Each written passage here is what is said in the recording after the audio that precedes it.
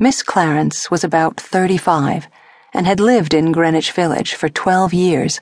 When she was 23, she had come to New York from a small town upstate because she wanted to be a dancer, and because everyone who wanted to study dancing or sculpture or bookbinding had come to Greenwich Village then, usually with allowances from their families to live on, and plans to work in Macy's or in a bookshop until they had enough money to pursue their art.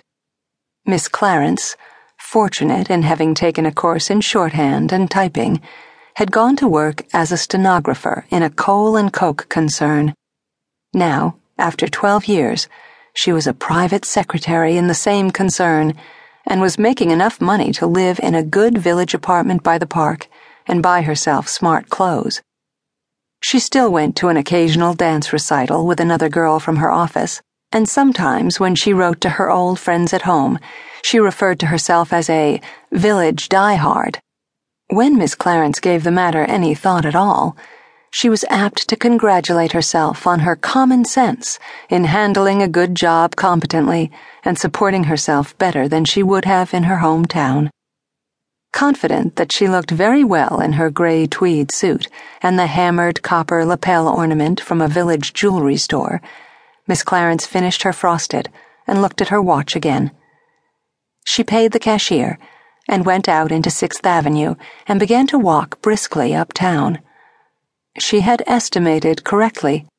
The house she was looking for was just west of 6th Avenue, and she stopped in front of it for a minute, pleased with herself, and comparing the building with her own presentable apartment house. Miss Clarence lived in a picturesque brick and stucco modern.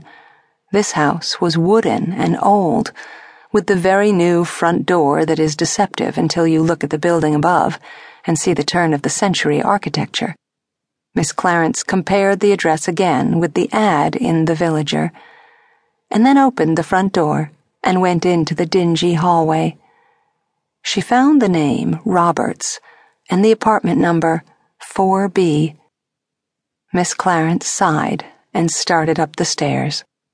She stopped and rested on the 3rd landing and lit another one of her cigarettes so as to enter the apartment effectively. At the head of the stairs on the 4th floor, she found 4B, with a typed note pinned on the door. Miss Clarence pulled the note loose from the thumbtack that held it and took it over into the light. "Miss Clarence," she read, "I had to run out for a few minutes, but we'll be back about 3:30. Please come on in and look around till I get back. All the furniture is marked with prices. Terribly sorry, Nancy Roberts." Miss Clarence tried the door, and it was unlocked.